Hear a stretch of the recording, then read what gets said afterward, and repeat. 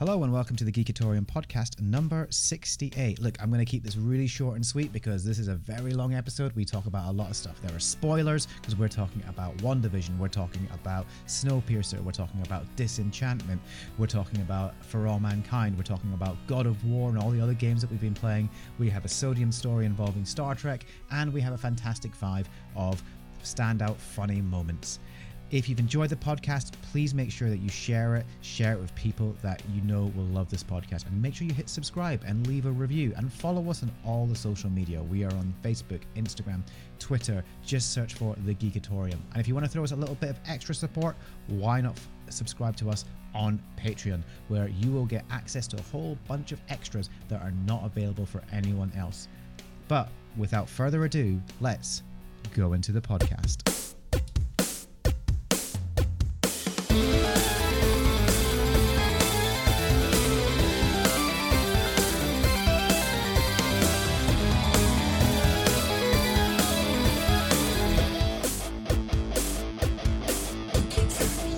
After today, I'm 15 away from my 50th podcast. You see, I'm on 67, obviously, because, but yeah, it's, wow. How does that feel? Because this is number 35. So yeah, no, it's cool. It's like, wow, we're keeping this going, and I love it. Almost 50. Almost 50. Yeah. This is my 35th. This is my 35th episode. How do you feel? I feel great. And I still feel, really thankful you asked me to pop on board, Just think it happened 3 lockdowns ago. Yeah. Oh God, I want to cry. God. Yeah, but it's and I hope that the people listening are enjoying my contributions. I mean, like, you've got the theme tune, and you sang the theme tune, and now there's a theme. Yeah, so and the theme tune within the theme tune, the jingles. I think they appreciate those things, and I think they appreciate the laughs, and your passionate defending of Lost. They like our candor. Our candor. Oh, look at you with the education and stuff. I wasted it. Oh, my parents paid so much, and now I do this. Yep. Oh, it's mad. How are you? So, last week when I was well rested and just feeling pretty good about things, I'm on the other side of that coin now. I've just finished day 5 of a 6-day week, and I am tired. I've had to deal with. I came back to work and heard these stories about people coming to the shop to state their opposition to things that they shouldn't be stating an opposition to. And had I heard these things, I would have kicked them out the shop. Well, kicked them away from the shop and just get out of my face. I said, I'm so glad I wasn't here, because I would have told you to get the fuck out of my face. Really, I don't even want to say what they were saying on here, because it's just frankly, I don't use the term I'm offended.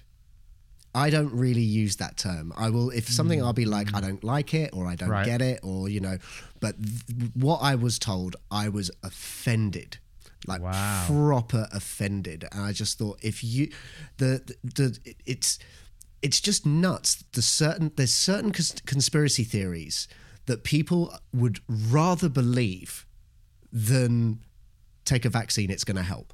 It's so weird. It's like, you would rather believe that than this. Get the fuck out of my face, because that's offensive. That is offensive. I may mention it in private, but it's just not. It's not for for enjoyment. It's not something you would enjoy hearing. It's so horrible. So yeah, but I'm trying to keep in better spirits. I'm preparing for another gig, and that's exciting me. That's exciting me. A gig of covers. I got a new microphone. I hope you appreciate that, listeners. New microphone, yay! New shit. chair still there, but oh god. My god! So I'm sitting in the broken chair right now. So I got sent this chair, dear listeners. I got sent this chair. I was very excited. It just felt like, this is one of my first proper purchases using donations that my lovely viewers on Twitch have donated to me. And it's provided me with making things better, making me more comfy, and all of that stuff. And it's just like it just filled me with joy that this was coming. So I open up the chair. I open up the box. Right. I open up the box. And as I get to the screws, the packet for the screws was already open. It's like blister packs. So every blister had been popped open with every single one. So I get the instructions out, and I'm like, sometimes that happens. Sometimes that happens. I guess I'm trying to keep positive. Yep. I can hear it. Yeah, I'm trying to keep positive. So I open it up, and the instructions are like, connect this bit to this bit, and I go, okay. That's already connected. That's weird. So I carry on putting all these things together, and I'm like, ta-da, it's there. And I sit down in the chair, and it doesn't work. So, not that this is great for an audio podcast, but just to show Rick, I'm pulling the chair. Look, this should be like up here. Yeah, like my one. Like your one. Yeah, this should be up. And oh god, I could hear that. Yeah. And if it's back, I should pull the lever and it should pop back up. Yeah. I'm pulling the lever. Nothing. Oh my god. If on this side, if I waggle it, nothing happens. If I go on this side, what? It just waggles. It some might consider it helicoptering. It's that it waggles that much. It is God. It's just so bad. So I contacted the company, and it turns out the company is in China.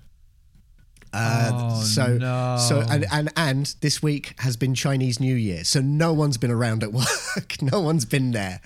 Mate. But they eventually got back to me, and the funny thing is that because they said okay, because one thing they said was, have you tried tightening the screws? As I was like, I cannot believe you have actually that wouldn't have crossed my mind. Like that wouldn't have crossed my mind. So then, eventually they said, okay, we're sending you out a new chair. Has your address changed? And I'm like, not in the last 3 days, no. And then, hold on, I need to go on to my thing here. So then they open, I sent them an email saying, okay, look, here is my address, but what do you want me to do with this other chair? Like, are we arranging a pickup? Yeah. What are we arranging? Like, what's... And this was the email they sent me. Now, you can tell these people aren't native English speakers. Go on. Dear customer, just help weight the new chair. If the new chair have no problem, let us handle the before chair. Thanks. Brilliant. So this is no longer the broken chair. This is the before chair. Before chair. That's what this is. Wait, it's the before chair. Is it like? Are you gonna have like a before and after photo of after? The chair is just it's on the Atkins diet, gone to the gym. It's now really buff. But I like the idea that I'm gonna go sit in my after chair now. Yeah, it just feels. Would you like some afters in my after chair? Having some afterthoughts in my after chair. Oh, that's so good. Yeah, I love that. So that's been my week. That's been my week. Perfect. So that's been fun. What about yourself? How you been doing, buddy? I'm all right, mate. I'm all right. Can't complain too much. Just surviving. Again, it's that key word of the last year, surviving. I can't believe it's like in 9 days. In 9 days, this time last year, I was flying out to the Philippines. So the 29th, because last year was a leap year as well, which is why it felt all the more longer last year. That one extra day made all the difference. Mm-hmm. But on the 29th of February last year, I flew out to the Philippines. And I made it back in time for lockdown. Oh, I'm glad you didn't miss it. God damn, I wish I'd stayed in the Philippines. We could have done the podcast from out there as well. Yeah, it would be amazing, wouldn't it? But anyway, no. So I'm like, it's pretty mad thinking that I can't believe it's been a year, almost a year of lockdowns. But I'm okay. Like, I'm just keeping busy. I put out a new YouTube video today. I saw some of it. I was at work, so I couldn't watch all of it. I saw the first 5 minutes, and I really wanted to get into the crux, the meat of what you were trying to say, because I was getting there, and I was just like, this is interesting, because you were being very sincere and very. It felt like you were trying to tiptoe around something, so that's why I haven't quite got to the meat of it yet. Ah, okay. Well, yeah, it's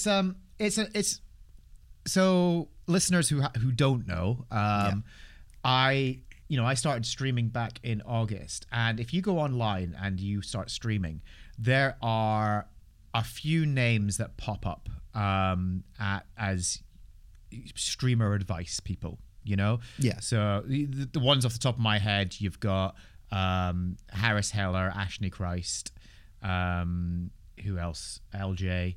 There's a few of them like that, yeah? Mm-hmm. And what I found is that if you typed in beginner OBS or beginner this, that, the next thing, you would find a video, but the video wouldn't really be a beginner video. It would be like someone who would have an understanding of what OBS was already and would have a basic knowledge already. Whereas I'm like, I have no knowledge of OBS. I have no knowledge of this, like when I started. And I think there's a lot of people starting streaming now who are in that same boat. And there's a gap in sort of the way that people are taught and stuff like that. So I started doing, because I love teaching people stuff. I love supporting people and helping people learn. And I love learning myself, because I love, not only do I enjoy teaching, I enjoy learning with someone. Do you know? Yeah. So I decided to create a whole bunch of YouTube OBS tutorials and streaming tutorials, and I've got ideas for lots of different ones that I'm going to do down the line, and I'm going to draw on a lot of my experience as well as a comedian. 10 plus years of being a comedian. I know how to talk to an audience. I know how to perform. So hopefully I can impart some of that knowledge as well, because a lot of people who are streaming haven't necessarily got that. They play a lot of games, but then they realize as they start streaming, like, oh God, I've got to talk to people. So I hope that I can impart some of the stuff that I've learned over the last 10 years to help people. Basically, I want people to avoid making the mistakes that I made, and hopefully I can do that by going, hey, this is what you can do.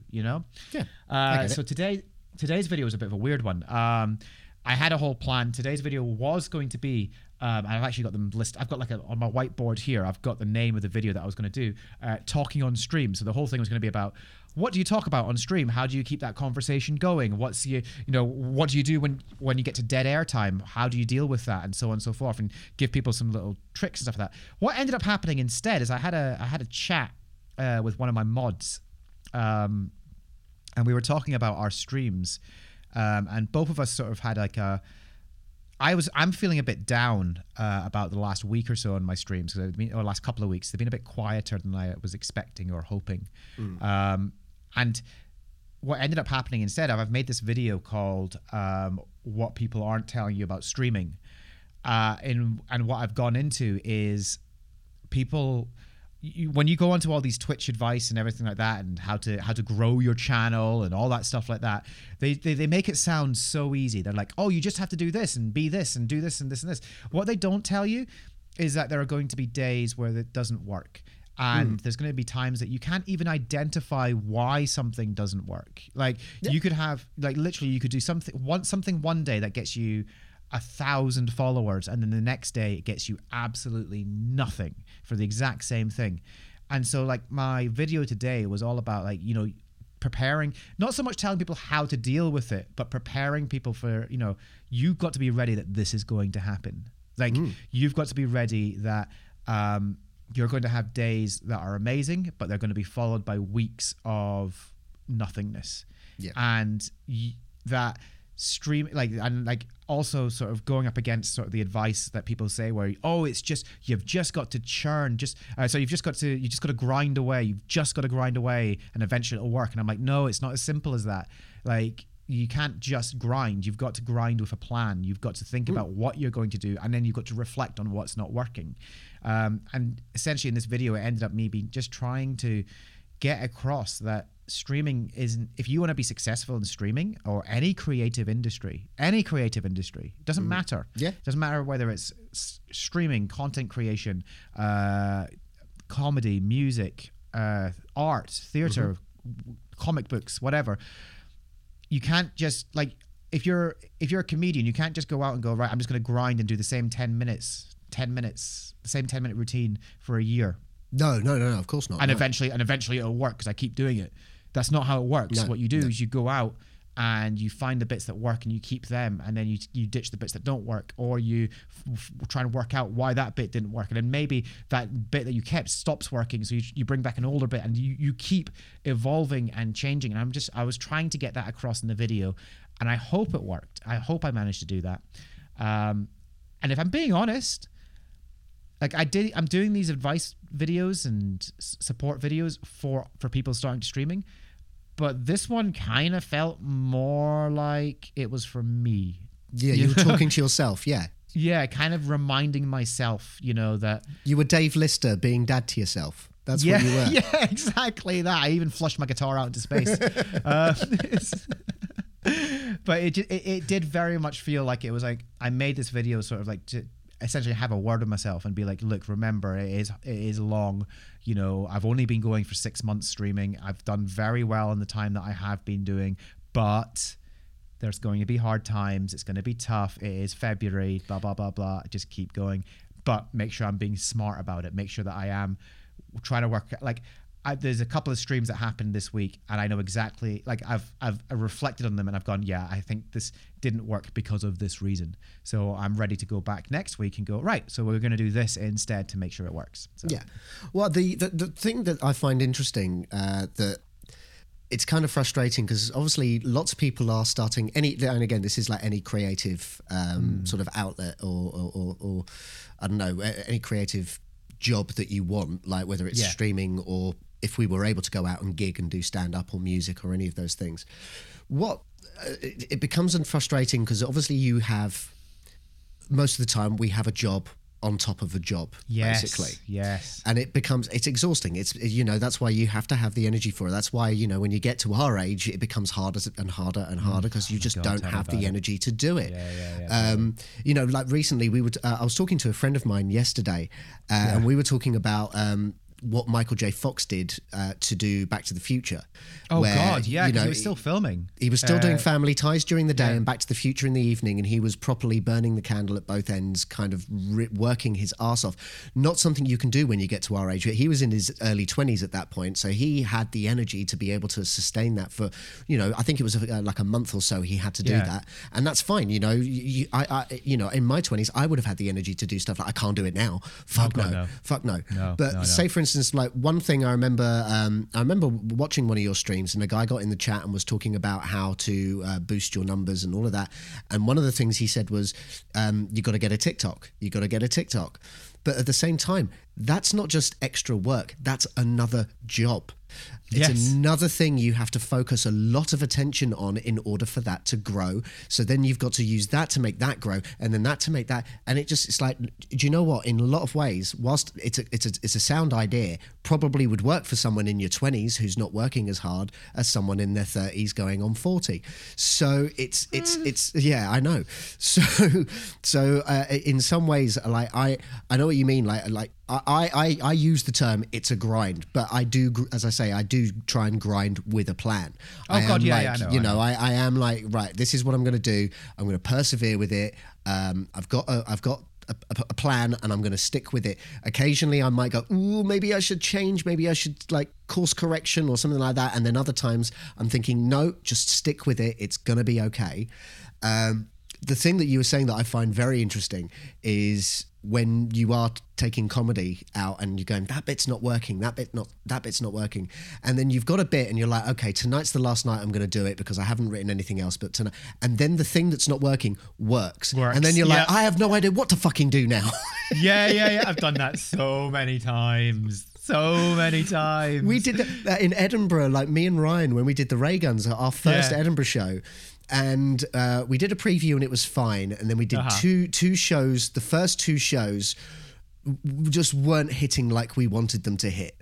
They really weren't. And we were like, okay, we're going to change this. We're going to take this out. We're going to take this out.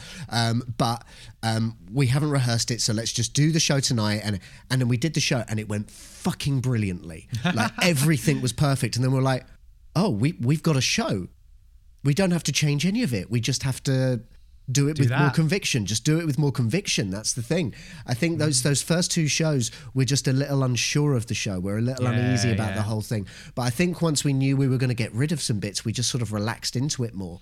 And it just ended up working more because we seemed more relaxed. Yeah. No, you're absolutely right. I mean, that's the thing. I did say, that bit doesn't work, so you change it or whatever. I say the change might not necessarily be rewriting. It might not necessarily be removing. It might be changing the way you deliver it. It might be having a little bit more belief in it as well. I can't tell you the amount of times that I've written a joke that I know is funny, but I'm not sure that people will get. And so when I deliver it, it falls flat. But when I stop doubting myself and just go, no, this is a funny joke, and deliver it, completely different. And it can just literally be a little mindset change. It can change everything. Yeah. The thing that's always confused me is that, and it's happened a fair few times, where it's obviously the way I've said something, but when the delivery gets a bigger laugh than the punchline, and I almost don't want to give the punchline because I'm just like, and in my head I'm going, why did you laugh at that? That bit's not the funny bit. Yeah. I know. And then you're going am I not funny? But I must be funny because you just laughed. But what? but you laughed at the bit that I don't consider to be the funny part. It's just setting the scene, but apparently that scene was hilarious enough. So who fucking knows? I don't understand comedy. I just enjoy it, and I enjoy doing it. I enjoy watching it. Exactly. But I have to say, I'm one of those guys. I never did comedy courses. I've not read any comedy writing books or anything like that. I've watched a few YouTube videos. And that's only in the last couple of years where I've thought I need to change my writing process, because right now all I do is just sit down and try and write whatever, or I just a funny idea pops into my head. I put it in my notes to work on later. And I just started thinking, I've got to change that process. And I did one, and it worked for a bit. Like this, I found this process. I was like, okay, that works. But it was a process that can't work for absolutely every subject. I got stuck again. And I was like, no, but it helped for one routine, but it didn't help for others. But I feel I do need to do more of that stuff. But there's laziness involved. I get that. No, I get that. So, should we talk about what we've been watching this week? Yes, I kind of want to get one out the way first, because it's okay. It's one that we both need to talk about, because I am feeling like I don't know if I want to continue with the rest of this season of Snowpiercer. I think I might be done with it. What's your issues with it? I just don't find it very good. I just don't find it very good. There's a lot there that to like, but it's one of those shows that it's just full of terrible people. There's no one really to root for. So I find, why am I watching it? Why am I watching a show? Because even if the people that I kind of side with, but at the same time I kind of don't. They're all just everything about it is just miserable. It's glorifying all the wrong things. And I don't know. I found myself paying more attention to my phone than I was the show, because it just wasn't grabbing me. It really wasn't. Yeah, I'm hoping that it's an early season blip, dip, and then it'll come back as the season goes on. But I am kind of with you. I'm not impressed with it. I've got personal issues with it now, but we spoke about it last week. Yeah, I get that. But the thing is, they've doubled down on it again this week. Yeah. So when when the warning flashed up again, I was instantly on edge for the entire episode. I thought that was going to be the case. Once that was there, I was like, Jesus. I was like, I know for you that because you told me, but you won't be alone. There'll be lots of other people who are now going, okay, when's that bit coming? Yeah. I was on edge because they set the precedent of what was going to happen, because we'd seen it in a previous episode way too graphically, and now this entire episode I was just really, I couldn't actually relax throughout the entire episode. And when it came down to the moment, I actually had to leave the room. And then from what I understand, my wife told me it wasn't nowhere near as bad as it was in that first episode where it happened, but it was still weird. But I'm glad I left the room. And the thing is, I also found myself pretty much not wanting to go back into the room to finish watching it. It's like the show has broken my trust. I think that's the main thing. I don't trust this show anymore to not show something ultra graphic and insensitive. And I don't trust the story where it's going. I don't trust the writers to be leading, or the directors, or any of the creative team to be leading us in the right direction. It just feels, we've only seen about 4 sections of the train in this season. We've seen the night car, Big Alice. We've seen inside, specifically, we've seen inside Wilford's apartment inside Big Alice. Yeah. With a couple of extra little scenes. Yeah. We've seen the lab. Yep. We've seen the infirmary. We've seen like the infirmary over and over and over and over again. Whereas in the last season, I felt like we saw a lot more of the train.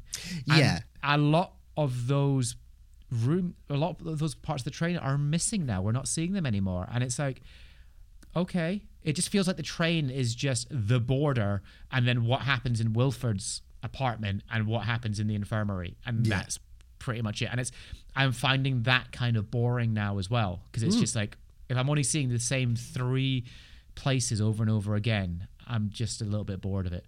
I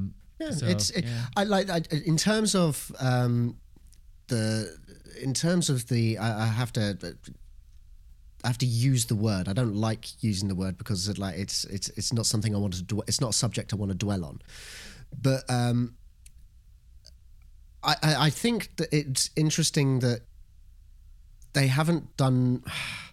How do I tiptoe around this without it sounding? I'm not trying to glorify or exploit certain things, but the concept of suicide in this show, I find that in some ways, like, I feel they've approached it wrong in that there are probably lots of these characters who are having suicidal thoughts. It's the end of the world. There are less than 3,000 human beings left.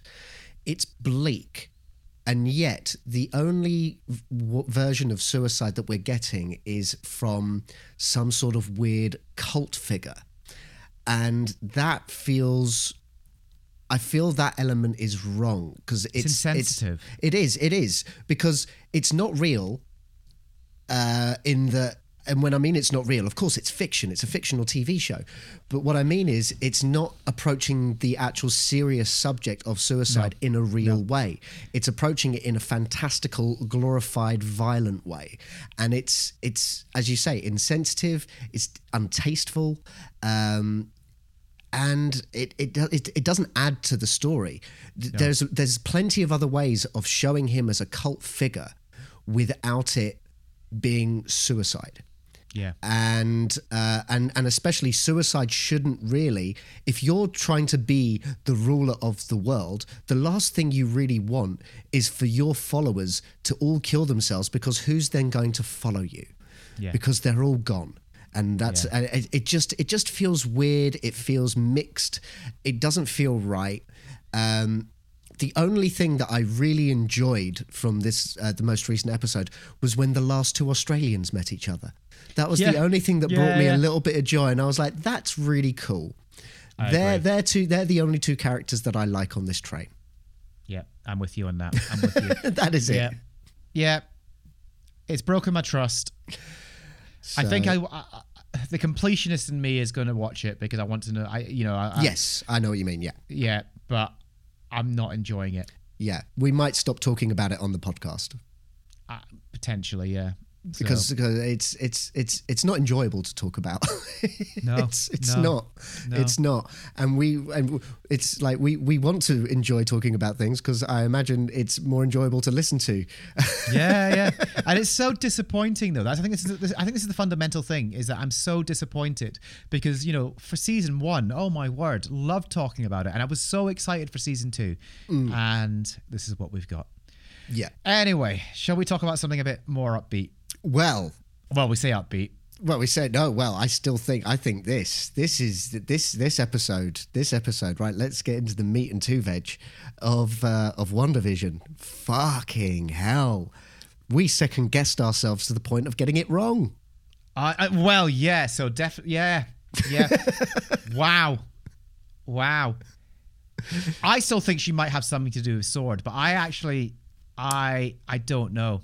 I don't know what. Do you want to know my theories? Go on. Okay, so as it has now been revealed that it is Agatha Harkness. We talked about it, and that's what it is. It was Agatha all along. Fun fact: Catherine Hahn sung that song. Oh, she's amazing. She's fucking brilliant. I have been a fan of hers for so long. She's brilliant. And I'm so glad to see, like, she's always had the she's always done the kind of same role in all these movies where she's kind of that the snidey sidekick friend character, which I've been fine with because she does it so well. But I've been waiting for ages for her to have a role like this where she could perfect. It's spot on casting. Yes. Perfect casting. Yes. So I'm so happy. Like, I'm so happy. One theory that I thought actually was quite fun before it was revealed that she was Agatha. One theory I read that was really fun because she was the voice of Olivia Octavius in Into the Spider-Verse. Yes. So people were like, maybe it's her, because in Into the Spider-Verse, there's a scene where Olivia Octavius has hexagonal shaped glasses. Oh yeah. So it was like, oh, maybe, but I don't think they would have gone that meta. But it was like, oh, that's a fun theory at least. Now, anyway, my theory now is, so I think Agatha has no interest in Vision whatsoever. Right. She has no interest in Vision whatsoever. Like she was trying to keep him away from Wanda. Like we assumed it was Wanda putting the school crossing and the traffic lights being repaired and all of that shit. Yeah. It was, at first we were led to believe that was Wanda, but it seems clear that was Agatha. Yep. So she has Agatha all along. She has no interest. What I think she does have interest in is the children. 100%. But not just the children. I think this is just me, because I'm gonna guess that Agatha Harkness is not so much a witch or something like that. I might be completely wrong, but it's going to be something in the lines of she's like the female equivalent of Doctor Strange. She's a sorceress of some sort, but I could be wrong. There's, as I said, there's references to the Salem witch trials with her and all of that. So maybe she's an ancient being that I don't know. I don't think she might be an ancient being, but how much do you know about the character from the comics? Not a lot. I know she is an ancient witch in the comics. I know that, but I'm thinking, MCU does MCU. So she was actually at one point she was Wanda's mentor. Oh, right, yes. Okay. I know, she's been a lot of things to Wanda. Yeah. And she died and then came back. And this was a point that she encouraged Wanda to create the twins. Right, okay. Yeah. And then there was a whole fiasco with them disappearing and reappearing and stuff like that. She then came back from the dead. Yeah. And she encouraged Wanda to recreate her dead husband and dead children in a fake world. So that's what's going on right now. Yeah. Right. So it's your theory done. Sorry. My theory is that Wanda is trying that, and I think she's been discovered that's she got essentially caught and unbeknownst to her got transported into this world that I think Agatha has created. But how did she create it? I don't know whether they're doing a retcon or if it's the same book. Is that the Darkhold? Right. Okay. Maybe. Don't know. Is it? It looks different to the one that was in Agents of S.H.I.E.L.D. It doesn't look like the same book.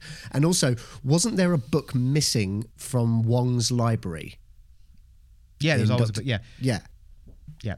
So, can I? Yeah. You go. This is right. Hit me. First of all, I'm not going to hit you. I don't do that. I respect you. I'll hit myself then. Fine. First of all, episode was brilliant. Yes. The Modern Family take on it was so spot on. I love Modern Family. Modern Family is one of my favorite sitcoms. Same, and right down to the font. Yeah, it was perfect.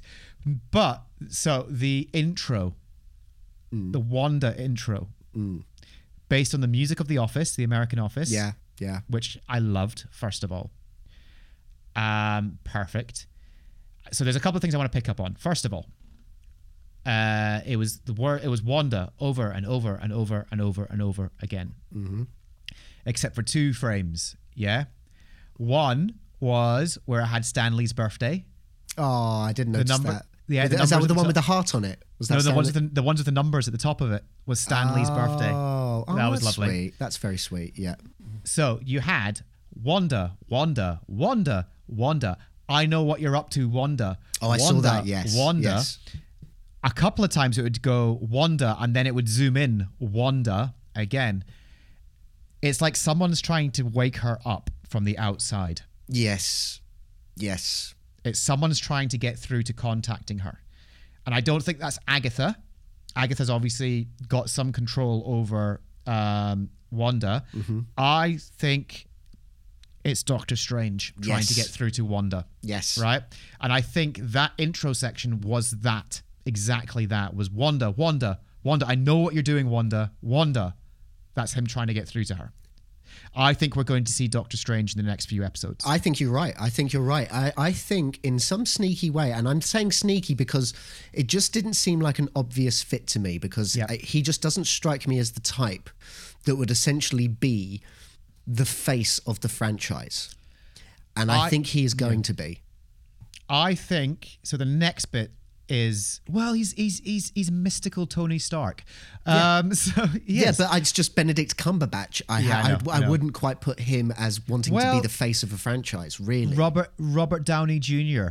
Oh, he strikes me. He's No. But come on, think about where Downey Jr.'s career was at that moment in time. Oh, yeah, no, but I'm saying him. He would be like, I'm a bit of a narcissist. Absolutely, I'll be a face of a franchise. Sure. Benedict Cumberbatch doesn't strike me as that much of a narcissist. Well, yeah, that's true. He seems too nice. Anyway, next up. Okay, so I think we're going to see Doctor Strange. Yes. So this is my overriding theory.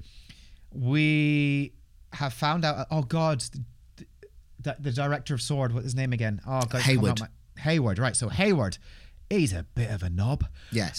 He does want Vision. He is very interested in Vision. So this is my theory. This is what I think is happened and potentially going to happen.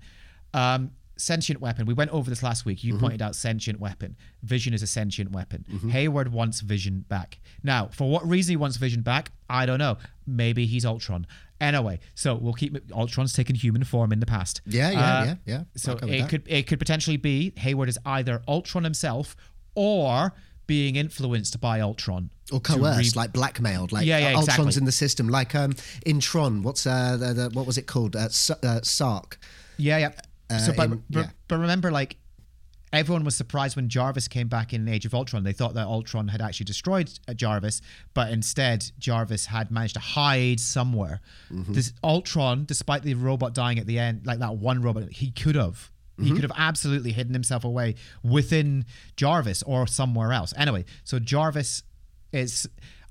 Hayward is bringing Jarvis back as a weapon, whether that's because of it's Ultron or something else. It's a weapon that he can control. I think he brought in Agatha to help control Scarlet Witch, to help be able to control, to help be able to build Vision. Yeah. However, that's backfired because Agatha had her own plans anyway to do with the twins and her own thing. This was a thing, actually, I did forget to say something earlier. I think because being a sorceress or witch or something is one thing. Wanda isn't magical as such. She has the power of a cosmic, like, thing. That was the next bit, right? Yeah. So she has got like reality bending powers. Yeah. She is the nexus between realities. That's what we're going to discover. Yeah. So she is the what's going to happen? She's the nexus. We're going to see Captain Picard and Captain Kirk on horses. It's going to be lovely. But it's going to be Christmas. Yeah. The one reference to Christmas in all of Star Trek. People are going to have French names but speak with English accents. It's going to be all great. Exactly. But Yeah, so Wanda is essentially, I think Wanda's actually the nexus between worlds, and that's how Agatha was able to bring back Pietro from another multiverse, because within the Hex, I think she's created this sort of nexus into other multiverse. And this is where Stephen Strange will come in, because he's like, you are bringing the multiverses together. We need you to stop. Yes. Although I was thinking, I was thinking it might have been an accident that she got the wrong the wrong Pietro. Maybe. I think it would be an accident. We'll find out, but obviously that the first cutscene as well, the first mid-credit scene we've got. Snooper's gonna snoop. What's gonna happen there? And Photon. Well, Photon was her mum. I think this is Spectrum. No. Spectrum. Monica Rambeau was Photon. I think we need to, because the way I saw it was because when she came through the force field and she could see things, she could see the spectrum. Yeah, no, that's why I was thinking she's in the comic, she's 100% Photon. That's her. Okay. But she's now got her powers, and she did her superhero landing. Which, yes, or as I like to call it, the squirrel landing these days. Yeah. I love. I've actually got it in my background. There it is. Yeah. It's really bad on the knees. Really bad on the knees. Really bad. There was something I did want to say though. This is an interesting thing that I think is. I don't know whether this is intentional, but it feels like a very subtle thing. Because you know how it seems that everyone's magical powers is defined by color coordination, right? Yes. So we've now got Monica with her blue powers, we've got Agatha with her purple powers, and Scarlet Witch with her red powers, her scarlet powers. So the thing is, I think that Wanda with her red powers can't defeat Agatha with her purple. Monica can't defeat her with her blue powers. But what happens when you put red and blue together? Oh, you idiot. That's how it's going to happen, man. They mix their powers. It was a fantastic episode. And I love the way that we've been second guessing ourselves and we talked ourselves out of what the actual answer was. Yeah. And I think that is testament to the show itself, that it was able to make you question yourself in the way that it was. I'm really, really excited to see how it happens. I've heard a rumor that the last episodes are going to be longer. Well, they said the last 3 episodes, and we've had the first of the last 3, and that was just a normal length episode. Oh, yeah, that was episode 7. Yeah, episode 7, yeah. So, I don't know. We'll see. But, I mean, it was 34 minutes rather than 30 minutes, so maybe that's what they meant. Yeah, but when you say it was 34 minutes, it was actually 28 minutes. Didn't you feel like this episode was fast? Yes. Oh, when it ended, I mean, I loved the ending. I loved that it ended on that and I killed Sparky 2 gag. I thought that was hilarious. And when it ended, I was like, you fuckers, but I love you for it. No, and it's testament how sharply written that episode was. Like everything moved quickly and everything had a point, and I really, really liked that. So it's good. It's good. Darcy being Darcy was awesome. Very happy with that. How did you feel that they haven't really properly paid off my aerospace engineer friend and it just turns out to be a military person called Goodner? I don't think that's the person. No, probably not. But it was still like... I think that was a herring of the red variety. Oh, of course. You know, those Marvel people are evil geniuses. So, they are teasing us, and we've still got 2 episodes left. So in those 2 episodes, as you say, we could have a Doctor Strange. We could have a new character. We could have an old character. We'll see. There's so much. There's so much. I was blown away by how much love has gone into this show. So something I know it's a criticism, and I know it's a valid criticism, the length of the credits, but I just want to say that this show, I know we talk about it in sort of a light-hearted way, that it's basically a movie that's cut up into episodes. It is. The amount of work that's gone into this series is the equivalent of a movie in terms of special effects and everything. You know, the post-production, the pre-production. The way they use the aspect ratio is insane. Now, there's a reason why a movie has about 10 to 20 minutes worth of credits at the end of it. And that's the amount of people that's worked on this series. And it's not like a half-hour, TV show or sitcom where the credits are only a minute long or 2 minutes long. It unfortunately, the amount of people that worked on it, when you put them in a list and you play it, it's 7 minutes long, sadly. This show, in terms of production value and in terms of the scope of it, is like Game of Thrones level. Yeah. It is incredible. Oh, more so, I reckon, though. Yeah. More so, I reckon. Yeah, definitely. Because there's there's a lot of set building. There's a lot of, there's going to be a lot of crew. There's a lot of extras by the looks of things as well. There's so much going on. And of course, you've got not just TV stars, you've got movie stars. Yeah. Not TV stars who are going to go on to do movies. These are proper Hollywood A-lister movie stars. With the exception of maybe Hayward. But it's but all of them, Paul Bettany, Elizabeth Olsen, and now we've got Catherine Hahn, who's been in many successful films. In fact, I've recently watched. I watched half of. I didn't finish it. Anchorman, and Catherine Hahn's in Anchorman, for crying out loud. She's barely in it, but she's brilliant in it. But she's in that. Yeah, every single one of these people are just absolutely fantastic actors, and they deserve their place. They deserve their success. And hard agree. And it's not the other way around. That, as I say, it's not TV people becoming movie stars. It's movie stars they're taking a risk by doing this. This is not something that's been done before. Doesn't it make you more excited for Falcon and the Winter Soldier? Yes. It makes... Do you know what? Falcon and Winter Soldier, from what I've read, and I'm sure it's going to be fantastic and I'm going to enjoy it, it feels like less of a risk than what this is. Yes. And that's why I'm very intrigued with Loki, because Loki looks like it's going to be just as weird as this. Yep. And again, you've got Hollywood A-list. You've got Owen Wilson in there, for fuck's sake. It's mind-boggling. It's mind-boggling what they're doing. And was there another show? It was Loki. Oh yeah, now it's making me interested in the Ms. Marvel and the She-Hulk, because those are going to be starting as TV shows and then branching out into the films. Yep. So I'm now very interested in those as much as anything else. Because it's, we're in uncharted waters now with the MCU, and I am here for it, man. It's a weird and wonderful world, and I love it. Anyway, what else have you been watching? So I've not really been watching an awful lot of TV and all of that. I mean, there's been a bit more Parks and Rec, which has been great. But something I did want to talk about that I watched, and I don't know if you watched it. Go on. Did you see the trailer for the new Mortal Kombat? No. There's a new Mortal Kombat movie coming out, and there is a trailer. Okay. I will watch this after this record. Oh my God. And it looks like it's going to be the full-on rated R, the way it's supposed to be. It looks like they're actually doing the proper lore with Scorpion and Sub-Zero. It's... Reptile looks like a reptile and not just Scorpion in a green suit. It's got Kano. It's got a brand new character called Cole Jones, but I don't know if that's a ruse. There's a Liu Kang. There's Kung Lao. Raiden looks younger than I've ever seen him before. Sonya Blade. It's got fatalities. You briefly see Goro.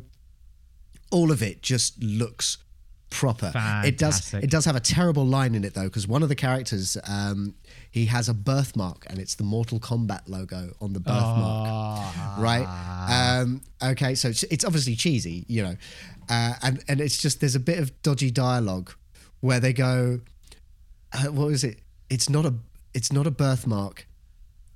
No, it's like, what's that? It's a birthmark. No, it's not. It's like, he was born with it. I was like, oh God, that's just like, he was born with it. That's a birthmark. And then they're like, and then they're like, no, I think it's an invitation. And that because he's got that birthmark, that means he's chosen to be in the Mortal Kombat tournament. And it's a bit like, hold on, didn't they do this in the Tenacious D movie? Yeah, exactly that. Yeah. Oh, brilliant. So, but if you haven't seen the Mortal Kombat trailer, I am actually excited because it's going to be trash, and I look forward to consuming it with glee. Excellent. I'll check it out. Thank you. What else have you been watching? A couple of things. First of all, finished Disenchantment. What did you reckon?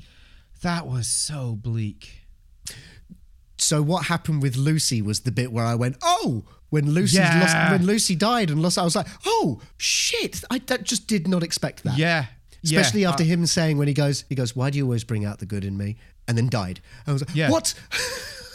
I was like, what? But I mean, like, we know Lucy won't stay dead. Alpha went to heaven and came back, so Yes. we know this. Well, But- no, Alpha went to hell, didn't he? Oh no, Alpha went to heaven and then got And sent then to hell. then got sent and to then hell, came back. Yeah. Yeah. So we know there's a chance that Lucy will come back, but it was just like, oh, and then like, yeah, her father taking himself to an insane asylum. Yeah.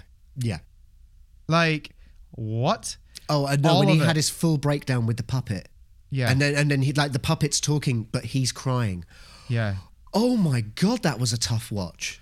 Yeah, I mean, like, this is like the realms of drama that Matt Groening has taken this show Yeah. into. It's not a comedy, it's a drama, and it's incredible. So, yeah, finished watching that, blown away, and just when the episode finished, I was just like, I need more. I told you, you're like, that can't be the end. That can't be how they end this season. I need to know what happens next. We need to find out. So Who's the guy waiting to be married? What the fuck is going on there? Exactly, mate. It's a hell of a show. So yeah, finished watching Disenchantment. Enjoyed that. Last thing. Season 2 of For All Mankind. The first episode dropped yesterday. I haven't watched any of it, but I've heard good things. Yeah, I was going to say, I don't know if you've watched it yet. If you haven't watched For All Mankind, listeners, it is brilliant. It's created by Ron D. Moore. Star Trek fans will know who Ronald Moore is. Battlestar Galactica fans will know who Ronald Moore. Outlander fans will know who. Basically, you see how I've mentioned 3 amazing shows there? Yeah, Yep. that's the standard he's bringing. Okay, so it's all about. It's an alternate history. So what if the Soviet Union had managed to land on the moon first? And so the idea is that the space race never ended. Because basically, once America landed on the moon first, the Russians just gave up. And the space race ended. And that's why there's not been really, until yesterday or 2 days ago, when we finally landed on Mars, the rover landed on Mars, there's not really been a lot of I think the last 5 to 10 years is finally the space race thing is finally picked up again. Yeah. But it's been a long time where not a lot was happening. So this show says, okay, the Russians landed on the moon first. The space race never ended. And in fact, what happens is that I don't want to give too much away, but No. But it sounds great. Can I just say how awesome was that Mars rover footage? By the way, it was so good. It was so good. We could hear what was on Mars. I could hear the sound. Stunning. It's windy. It's Yeah, windy on Mars. Did you hear the bugalo roam?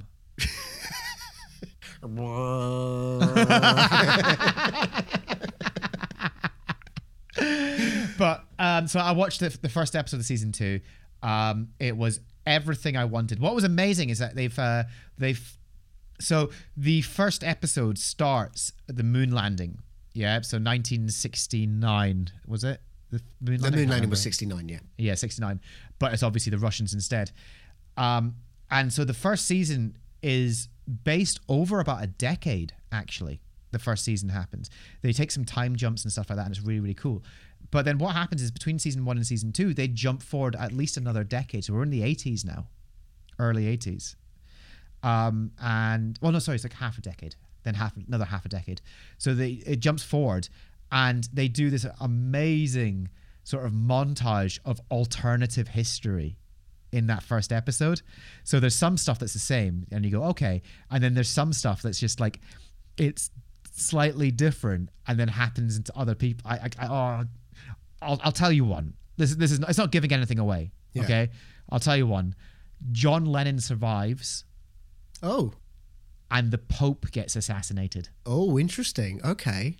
Yeah. So it's like little things like that change. And it's really interesting. And it's such a great show. It's full on butterfly effect shit going on there. Yeah. And I'm really interested to see. I'm actually I'm as excited as I am for this season to be watching what's going to happen. And the first episode is brilliant because it's such a small story that happens, but such a great story. It doesn't get into the whole Russians versus America yet. In fact, it's a little story about life on the moon, which is brilliant. But I'm really looking forward to.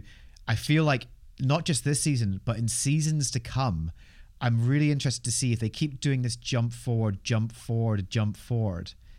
what now is going to look like. Because one of the characters in the early 80s has an electric car. Ooh, okay. So the idea is because the space race never ended, and people what happened is the technology was getting developed for the moon, and then it's trickled down onto Earth faster than it has in our time. So, interesting, yeah, because I remember when I had an old iMac G4, the one that was it was like a little pod with the neck and all of that. I had one of those, and it was always like sort of the buzzwords at the time were like this is the technology that put the man on the moon, but now it's on your desktop. And that was in 97 that Mac came out, if I remember right. Well, I had it in 2001. Because they sold it for a long, long time. Yeah, it originally came out in 97. There was one of the adverts for it had Keanu Reeves doing bullet time.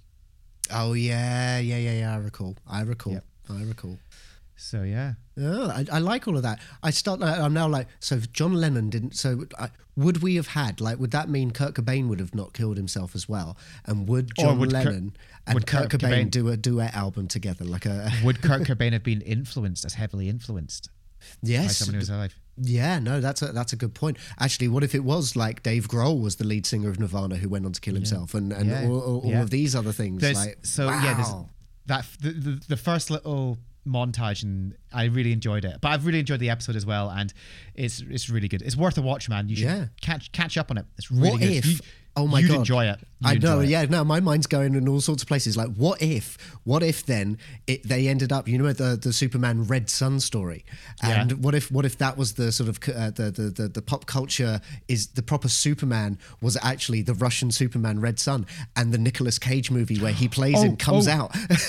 There's amazing. There is there's a Star Wars reference within the. So you know how, like in the 80s, Ronald Reagan created the Star Wars defense program? Yes. What if the Russians developed it first? And they actually successfully created lightsabers. A Death Star. But there you go. So definitely worth a watch, man. You'd enjoy it. I think you'd enjoy it a lot. The Cold War, it's very cold in space. So what have you been playing? So it's been a fun week. So finally completed Spider-Man, even though I've already completed it, but finally completed it. And I have to say, look, for all my complaints, look, as I said, it is a really good game. It's just a very long game when you're playing it only 2 hours once a week. So it just takes a while, and you can get a bit bored of it. But the final sequences in that game, you just end up thinking, how is this a playable sequence? It's the most perfect looking cutscene. Really? And it's actually a playable sequence. And That's cool. Just so good. And I remember just when I was streaming it and just everyone watching, and we're all just saying, doesn't this look amazing? And not one person went no. Everyone was like, this is like beautiful. It's so good. Obviously been playing more God of War. I've been doing, the various challenges to try and get to Pandora's box. Yep. Got a little stuck at one point because I got a little lost, and also I have to make a supercut of it. I got stuck in a room. There was a moment where I'm walking around in God of War going, this is reminding me, there's a bit in God of War 2 that it's just when we get there, it's just going to be awful. And then I go, oh no, it's not in God of War 2. It's now.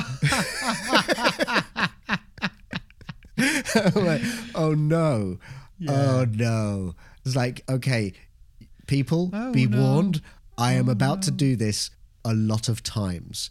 The amount of "you are dead" screens that we saw It took about 20 minutes to do this bit. Oh my God.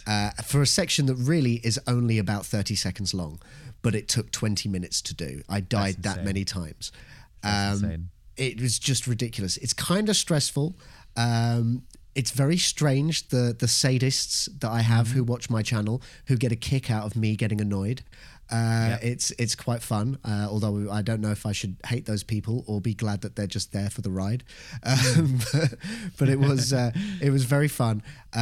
Another thing that was really nice to do, and we've talked about this before, but it was just nice to do it on my channel, because I've played on other people's channels as a viewer, but to be the one doing it, it's kind of a weird one to host. When you're streaming, because you want to talk and you want to go through your thought process for the stuff that you're writing down. So we were playing Jackbox. I was doing Jackbox with subscribers. I did pop in for a little bit, yeah. It was so much fun. It was my face hurt from laughing.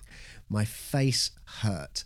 And there were a couple of moments where I've written something and I've gone, that's not very good. And it turned out everyone loved it. And I was like, okay, that's validation for me.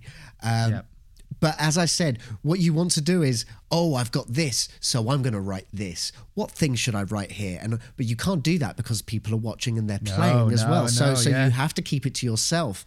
And it becomes a little, not restrictive, but you just feel a little, I don't know, there's a mild frustration because you can't say that thing, you can't say the other thing. You find yourself with, I've got nothing else to say.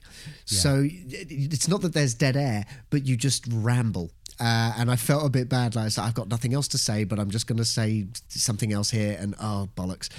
But that's these are mild criticisms of a really fun experience that we played. Survive the Internet. Which is a really fun one. Fibbage, which is obviously a very good one. I love Fibbage, yeah. We tried a new one that I'd not tried before called Bracketeering. Okay. And it started in a way that we weren't hugely enjoying it, but then by the end of it, we were loving it. And then we started another one called Monster Seeking Monster, which I think most of us, we didn't really, you have to text each other and actually text each other. And it was really odd, and I don't think any of us really felt comfortable doing it. You know what? I'm not surprised that you didn't play Robot Rap Battles. No, well, it wasn't in the pack that I got. But you know, I wanted to maybe get a trilogy pack, but I couldn't spring for that at that point. But it was fun. We'll do it again, and then eventually it'll hopefully more subscribers will come, which will allow me to afford a different pack for more games. But I tell you though, if you know, it's not just for streamers. It's a very good game for streamers. It's a really good game for streamers. If you're a streamer, it's very good to play. I started playing it on with like Zoom parties, so playing it with people over Zoom and stuff like that. It's such a great way if you're like wanting to do something, especially like in these times where we can't see each other physically. Yes, it's such a great way of connecting with people and doing something a little bit different from the usual quizzes and exactly. It's fun. It is good as well though, because the first time I ever played Jackbox, because I'd forgotten about it until I saw it again. I think you played it on yours, and I was like, I remember this. The first time I played it was at a friend's house. Like it was just at a party, and he put it on his PlayStation. And we all just sat in the living room with our phones and played it, and it was still fun. So you can play it together in the same room, and the beauty of it is that you can play it on Zoom as well, or on a stream. It's a very versatile, fun community game. It's good. It allows you to make each other laugh and not fight each other because one of you was lucky enough to land on Mayfair. Yes. So that's you know what I mean. So that's what I've been playing. What have you been playing? The usual, bit of Sims, bit of this, that, and next thing. And I have sunk way too many hours into Jurassic World Evolution. Fantastic. I'm glad that you're enjoying it. I'm glad that you're enjoying it. I'm not enjoying it, mate. I'm not enjoying it. I'm living it. Like I'm adoring it. Like this is, it's the perfect game for me. Like you know how much of a fan I am of like building games like Sims and Stardew Valley and games like that, right? This is all of that, but I build my own Jurassic Park.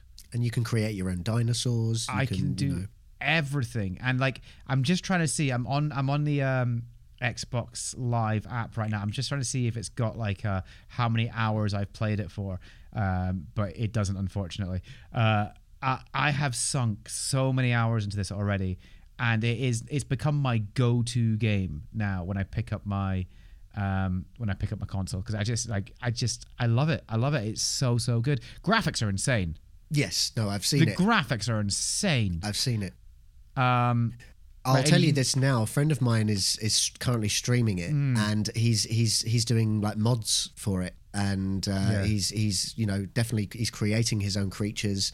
It's like a hybrid of Jurassic Park and Jurassic World now. He's created his own place. So I'm intrigued. I'd love to watch you play it. Yeah, I'm it's one of those things like I don't know if I will stream it, because I think I want to keep it for me because I'm enjoying it so much. I get but that. At the same time, like, some of the best streams are where you share something that you love with people. So maybe I'll do a one-off and show off what I've done, and build up. I've just unlocked.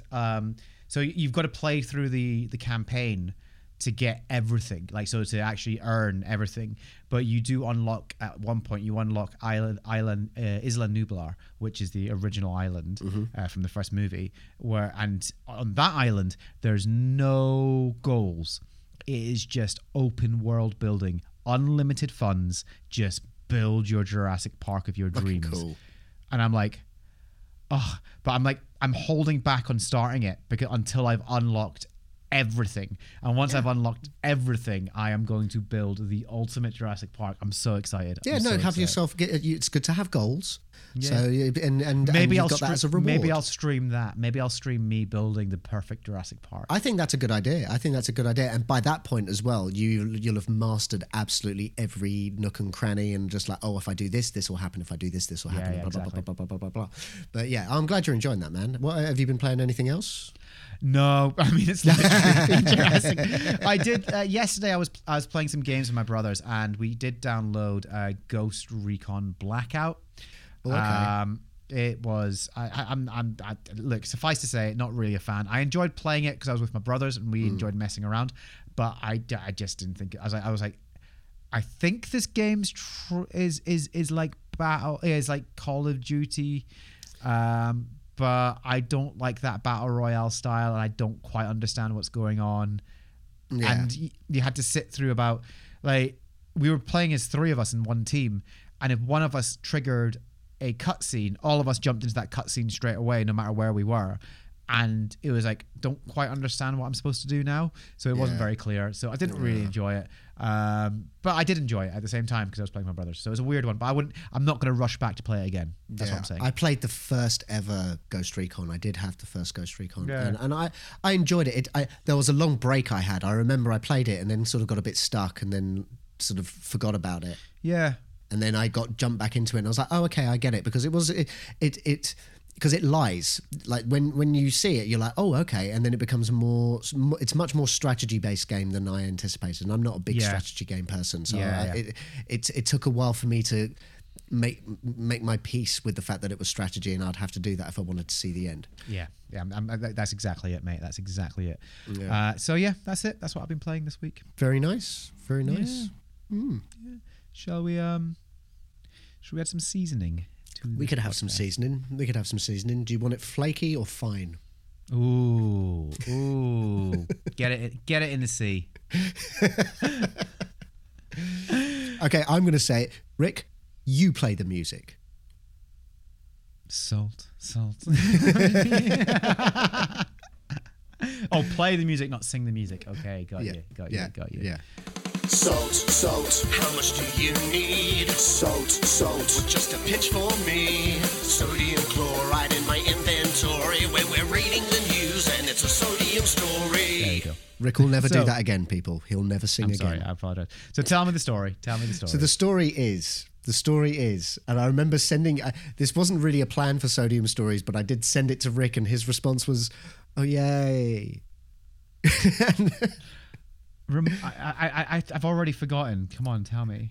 Quentin Tarantino's Star Trek movie is back on with Chris Pine to star.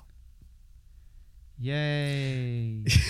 So that was the thing with this. When the Quentin Tarantino movie was in talks, it seemed it was nothing to do with the Kelvin crew, the Kelvin timeline crew. It felt like it sounded like it was going to be its own thing, but it was going to be time travel and sort of influenced by Yesterday's Enterprise and all of that sort of stuff. But let me read this. It involves, it's from Giant Freaking Robot, of course. And it is a story that, I don't know if I want to even give this guy more publicity. I don't know if I want to say his name, but the Daniel guy, it's him again. It's him again, that prick. Come at us, bro. Come at us. You're a prick.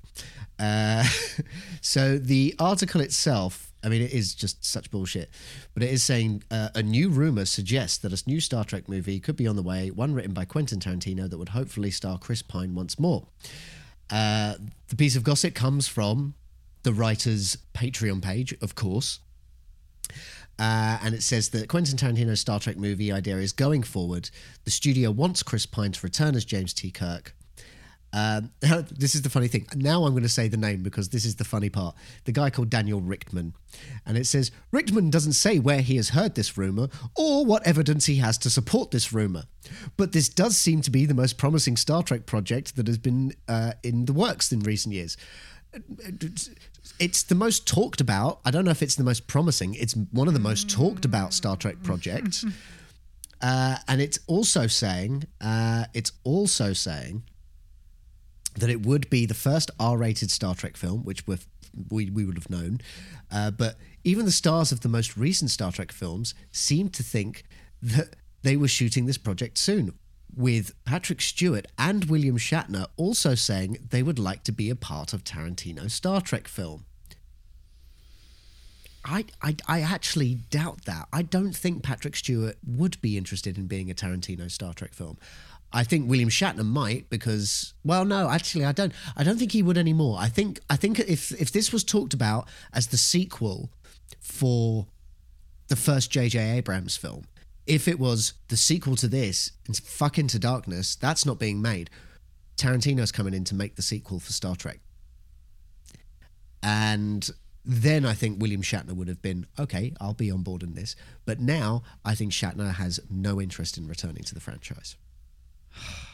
And Picard has his own, Patrick Stewart has his own things to do. Yep.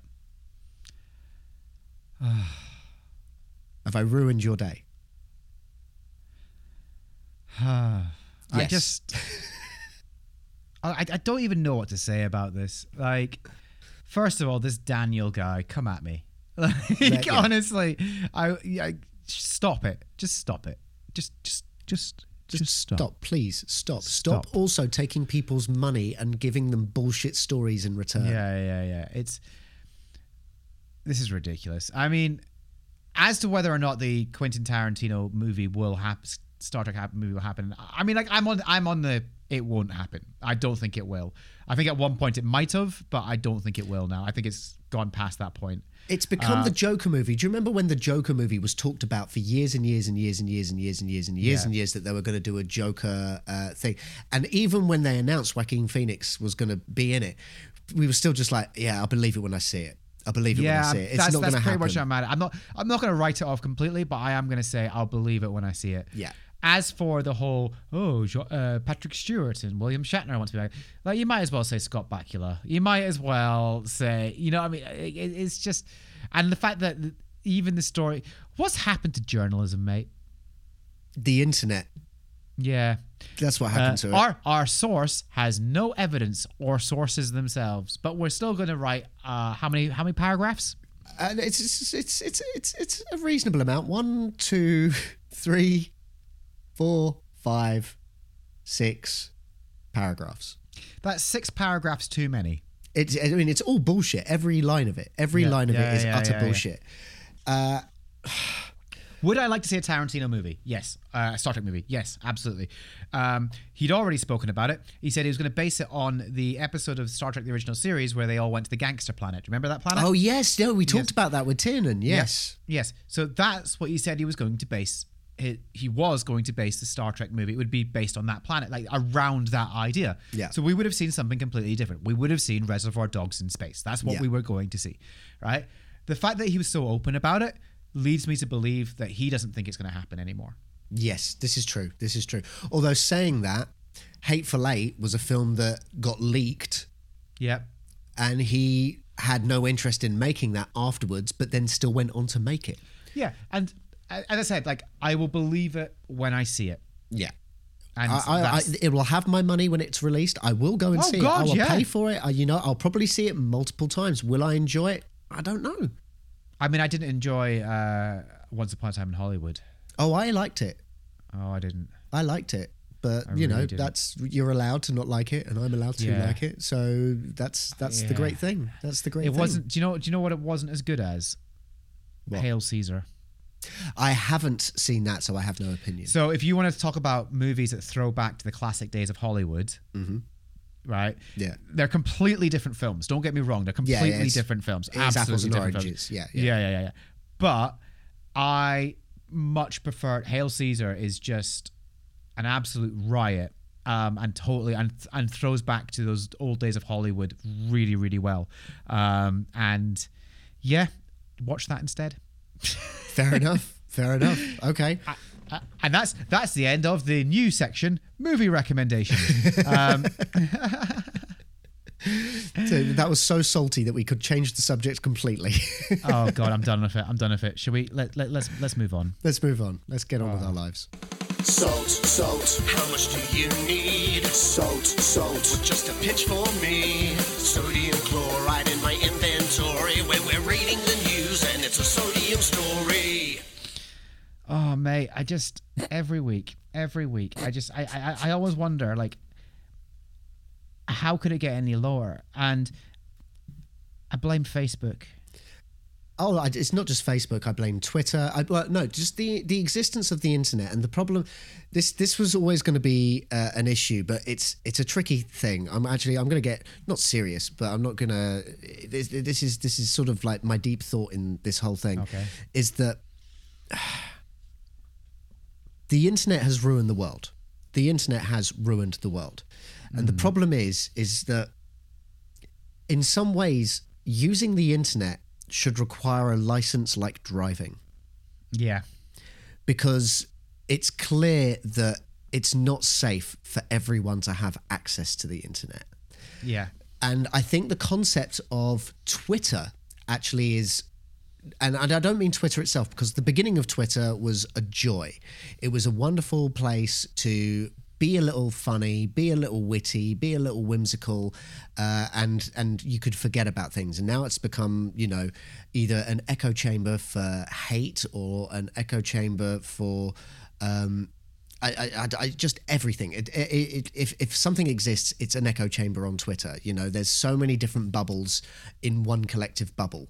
When you do the washing up and you see like one big bubble with lots of little ones in, you're like, how did that happen? And that's what the internet is now. It's just one big bubble with lots of little ones inside, and they're all just ready to pop. Now, what happened with Twitter was, I remember the excitement when like Stephen Fry joined Twitter. Yeah. And there was this big celebrity movement of just like, well, I'll get on Twitter and tell people what I'm doing. And it was just like, wow, I can see what like my favorite celebrities are up to. Like they can post a picture and it's their picture that they've taken from their phone. And it's like, wow, these are my favorite people. And I feel that much closer to them, which is a wonderful concept. But then I think what happened is that dickheads started using it and then started believing, and I'm not saying that certain voices are more important than others, but they started going on and going, well, I'm on Twitter, this person's on Twitter, so my voice is as valid. I get valid's probably no. Valid is everyone's voice is valid, but should be listened to. Like people are like, this is my voice should be listened to. And I've got to be honest, the truth of the matter is not everyone should be listened to. Not everyone, because, and I'm a doofus, right? I'm an idiot. I'm not a smart person. I am not a perfect person. I've done some bad things in my life. I am a perfect person. So I am not someone who is a role model or someone who should be considered to listen to on the internet. Yeah. There are people who are the same as me, but believe they should be listened to. And they will shout very loudly. And whether they're a minority or not, when you shout loud, you do get heard. And then it riles people up. And South Park did it the best, I have to say. As much as that show can be problematic, sometimes they hit the nail on the fucking head. But that series that they did, where they talked about the almost the domino effect of trolling on the internet, where if you say this thing, then a bunch of people will attack them, but then a bunch of other people will attack them for attacking them, and then more people will attack, and it just grows and grows, and it's like this hatred wart that just won't stop or go away. It just grows and grows and grows. And I think, the internet has ruined the world. It's ruined the world. It's ruined public discourse. It's ruined the trust that people have with media, and even mainstream media, which technically should be the media that we do trust the most, but it is now becoming a media that we are trusting the least. And people are starting to trust stupid YouTube shit more than they are trusting actual thing. Well, and I don't know, some of this stuff will probably not be included in the final edit, but I'm just sort of going on a rant right now. Incidentally, if you want to subscribe to my YouTube channel for all the latest news, and should we cheer things up a little bit? No, I think I want to talk some more about this. Okay. Well, do you know what? The best part is, right? You're talking about the early days of Twitter and it being funny and entertaining and stuff like that. Let's talk about our Fantastic Five. Should we do our Fantastic Five? Let's do our Fantastic Five, please. Excellent. When your brain is in a twist, cause you've got to make a list of the best things of all time, or the worst things we can find. It's a fair and fabulous, phenomenal Fantastic Five. Because our Fantastic Five this week is, well, this is interesting. Right. When you we again once again we got to Saturday and we completely neglected to think about what our Fantastic Five should be. I love the text like, do we have a Fantastic Five? Yeah. Oh shit, and no. Then and the best part is like, have we done this one? I think we have. I can't remember. I can't remember. We've done so many of them. How many have we done, Matt? 35 of them. It must be 35. It must be 35. Right. Do you know what, dear listeners, if you're out there, why don't you send us a tweet or a message on Facebook, Instagram, wherever, or through the Patreon in the Discord. Yes, and let's set up a channel in the Discord for suggestions. Yes, there we go. And no, there was another thing I wanted to set up in the Discord, and I'm sure you're going to agree, so that's why I'm bringing it up now live on the podcast. Yeah. I'd like to set up what is their Fantastic Five to our choices. Oh, I totally disagree with that. Of course I agree with that. Yes. But it's just like, here are our choices. What are yours? Yeah. I'd like to hear some, what did we get right? What did we get wrong? What made you laugh? What did you absolutely like? That's awesome. Get those Patreon subscribers involved. Get in there. More. If you want to tell us yours, you want to tell us we're wrong, that's fine. Come and tell us, but you have to pay for it. Excellent. Okay, I like that. So this week, do you want to tell? Right. Well, here was something I also wanted to say with what you said was just first off, you were like, twists. What about twists? And I was just like, yeah, but what we'll end up doing is we'll talk about things that one of us hasn't seen, and we're going to spoil it for each other. Which is fair. And then part of me was like, we keep talking about the best of things, but one thing that's fun to talk about is the worst of things. But how do you rank that? Do you put number 5 as the worst or number 1 as the worst? And would that still be a Fantastic Five, or would it be a feeble 5 or whatever it would be? But like, what would it be? So the alliteration is important to me. Okay, so but with this, I just sort of thought, because one of the best Fantastic Fives, well, not one of the best, some of the best Fantastic Fives we've done have been sort of obscure things like, the best tech, which is a bit sort of weird, or we've done like quotes, or like it's sometimes it's not always the obvious thing of like best trailer, best movie, best sequel, all of that sort of stuff. So I just sort of thought, what about sort of standout funny moments from films or TV or whatever? And what was your thought process behind this? Because what was your thought? Because like you put it out there, and then I sent you a message back going, I'm struggling. Yeah, and I said, well, I don't, because I avoided things like, because you look, there's so many funny standout moments, from say something like Thor Ragnarok or Guardians of the Galaxy, but those films were designed to be funny. They were all-out comedies. Yeah, they're designed to be funny. I was saying like in films that aren't necessarily comedies but standout funny moments, and whether they're intentional or not. Mine, I believe, are intentional, but. And also some of them, I do have a couple of Marvel ones, because some Marvel films are more comedic than others. And well, let's find out. Shall we find out? Let me go first, because you've gone first a bunch of times. Okay. So I'll go first. I'll go first now. So my first one, I'm throwing a bone to a film that is considered not very good. Go on. And to be honest, it's one of the only jokes in the entire movie, and that is Batman vs Superman: Dawn of Justice. And this wasn't intentionally funny line, but I liked it, and it annoyed me because I felt the film needed more moments like this. And it's the moment where Batman rescues Martha. Yes. And he says, "I'm a friend of your son's," and she went, "Yeah, I guessed. It's the cape."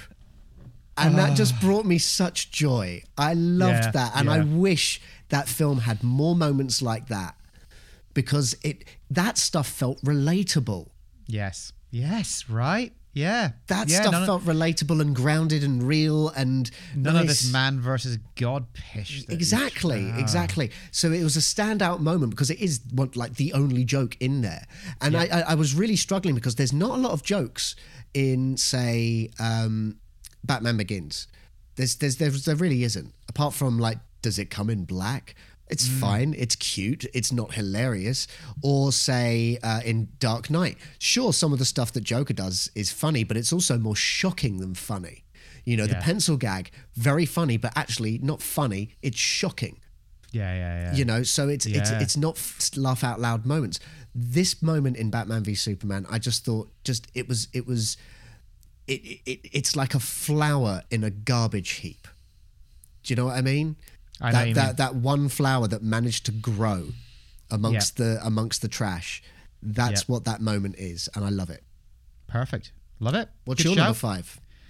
My number 5 is a movie I watched a long time ago. I maybe watched it 3 times because of reasons, and each time I watched it, this moment just made me laugh. And I know I shouldn't laugh at this moment. Oh, it is funny. But it makes me laugh. It's the movie Meet Joe Black. Mm-hmm. And it's the moment that Joe Black gets run over. It's hilarious. Like,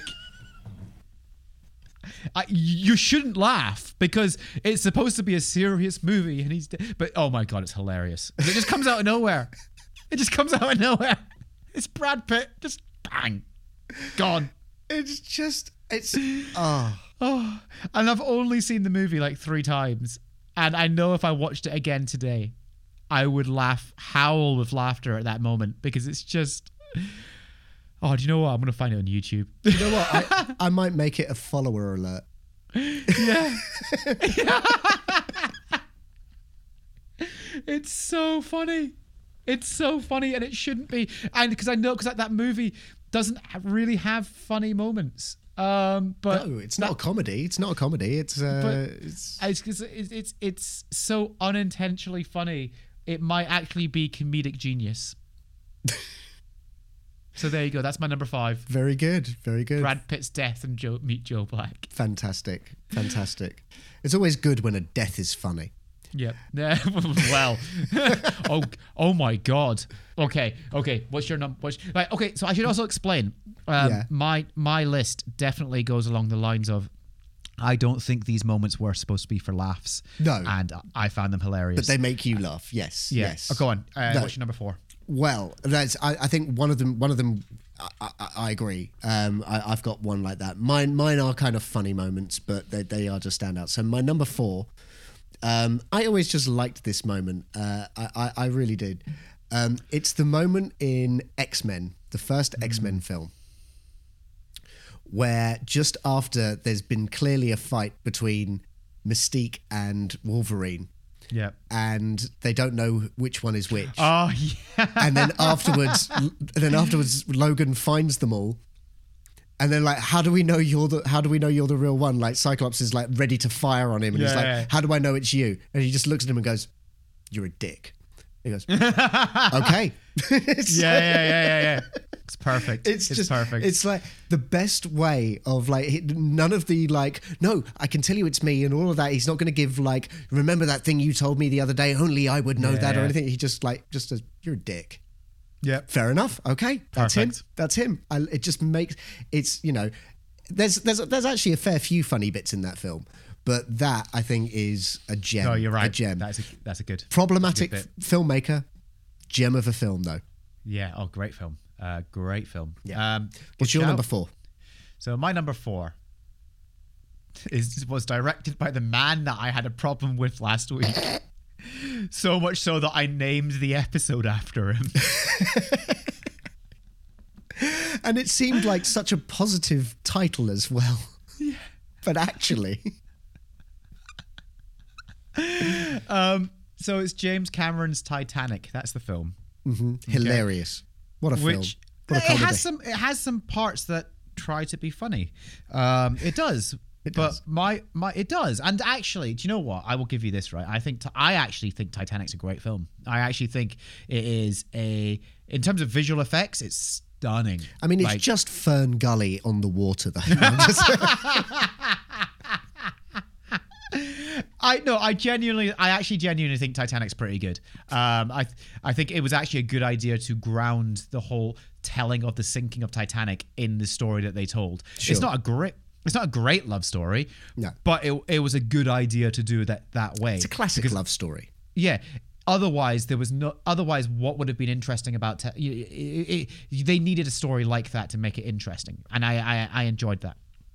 Because anyway, so I'm getting. But the funny moment isn't an intentional funny moment. The funny moment comes at quite a dark moment, literally a dark moment. Okay, so I don't know, like many people know the history of like the Titanic in terms of like the stories of how it sank and stuff like that, and before it was found in the 80s, I think it was 70s, 80s, it was found.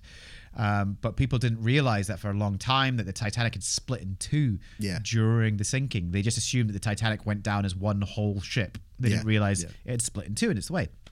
So this is an impressive bit of like filmmaking. They basically built the Titanic, rebuilt it, and they managed to put it onto like a hydraulics, so that the rear section would go all the way up to near vertical. Yeah. Mm-hmm. So from a filmmaking point of view, amazing, impressive set building. Yeah. Oh yeah, incredible. It's so good. In terms of the scene, so it's all going. It's starting to tip up, and there's some really funny moments throughout that bit. You know, you've got the string quartet continuing to play and sort of making light of it and stuff like that before they they do their whole "Gentlemen, it's been an honor."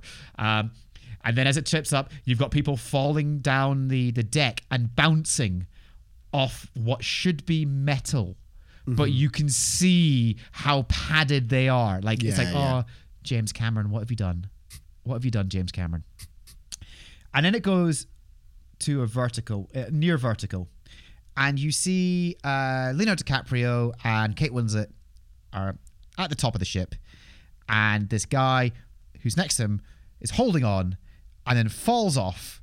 And as he falls, he hits one of the propellers of the ship on the way down. And it's just ding, starts spinning. And it's the water. I don't think it's the noise. It's just a wee ding dong. It just spins. And I shouldn't laugh at that. But it's a wee ding. It's one of those moments where if you were there in real life, even in the horror of the situation, you'd have probably still laughed. Yeah, but the thing is as well, it's like obviously like at some point James Cameron was sat down with the sound editors and went, yeah, that's the sound we're looking for. That's the sound we want. Is it the same sound George Lucas used to reinsert on the stormtrooper who walks through the door? So there you go. That's my number 4. Bit dark, but yeah. No, it's a good one though. It's a good one. I like it. Okay, what's your number 3? My number 3. It's kind of an obvious funny moment, but it's kind of topical because it involves Vision. But the moment where Vision picks up Mjolnir it's a classic moment. So much happens in just that moment, right? Like it demonstrates so much.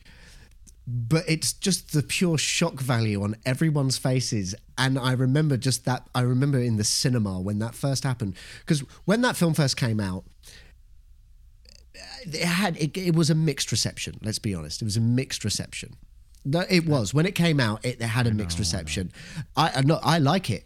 I like it. I like it as a film. I like it as a film, especially more now. It really does. Like that opening scene. You had no idea how much that opening scene with Tony having that vision was going to actually come true in Endgame. Like it is just fantastic. And obviously, I don't think the problematic filmmaker, another one who made Age of Ultron. I don't think he had in mind what they were going to do with Endgame. It was a nice little thing of like the people, the Russo brothers going, okay, let's take that idea and build on it. And that is what that is our Endgame. That's what we're building towards.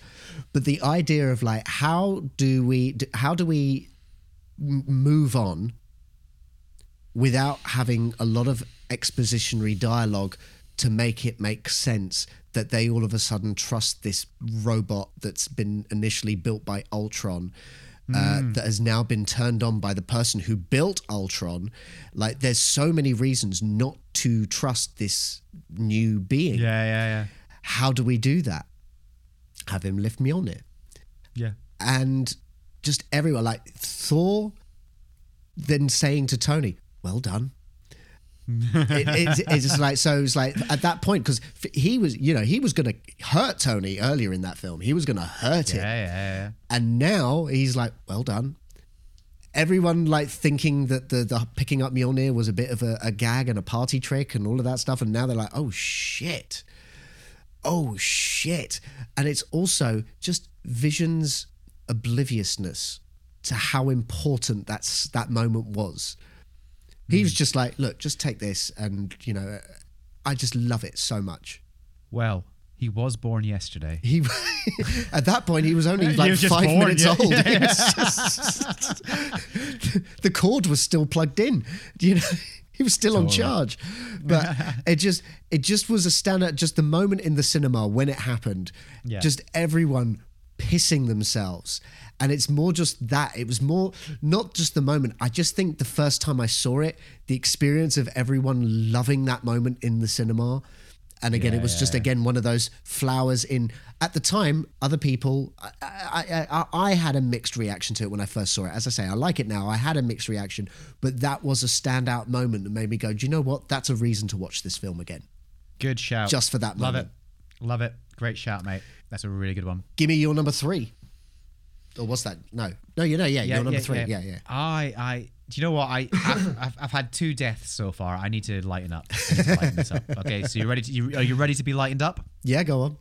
So it's from the movie Les Miserables.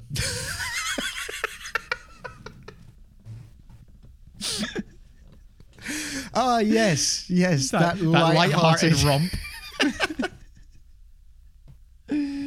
And God, here we go.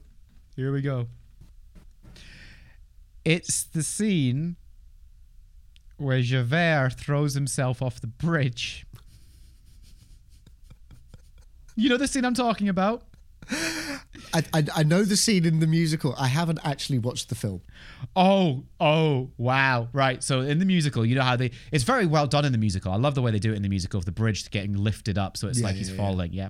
So they do in the movie, he throws himself off a bridge. And as he heads to This again. Director sat down and went, "Do you know what we need when he hits the bottom of the bridge?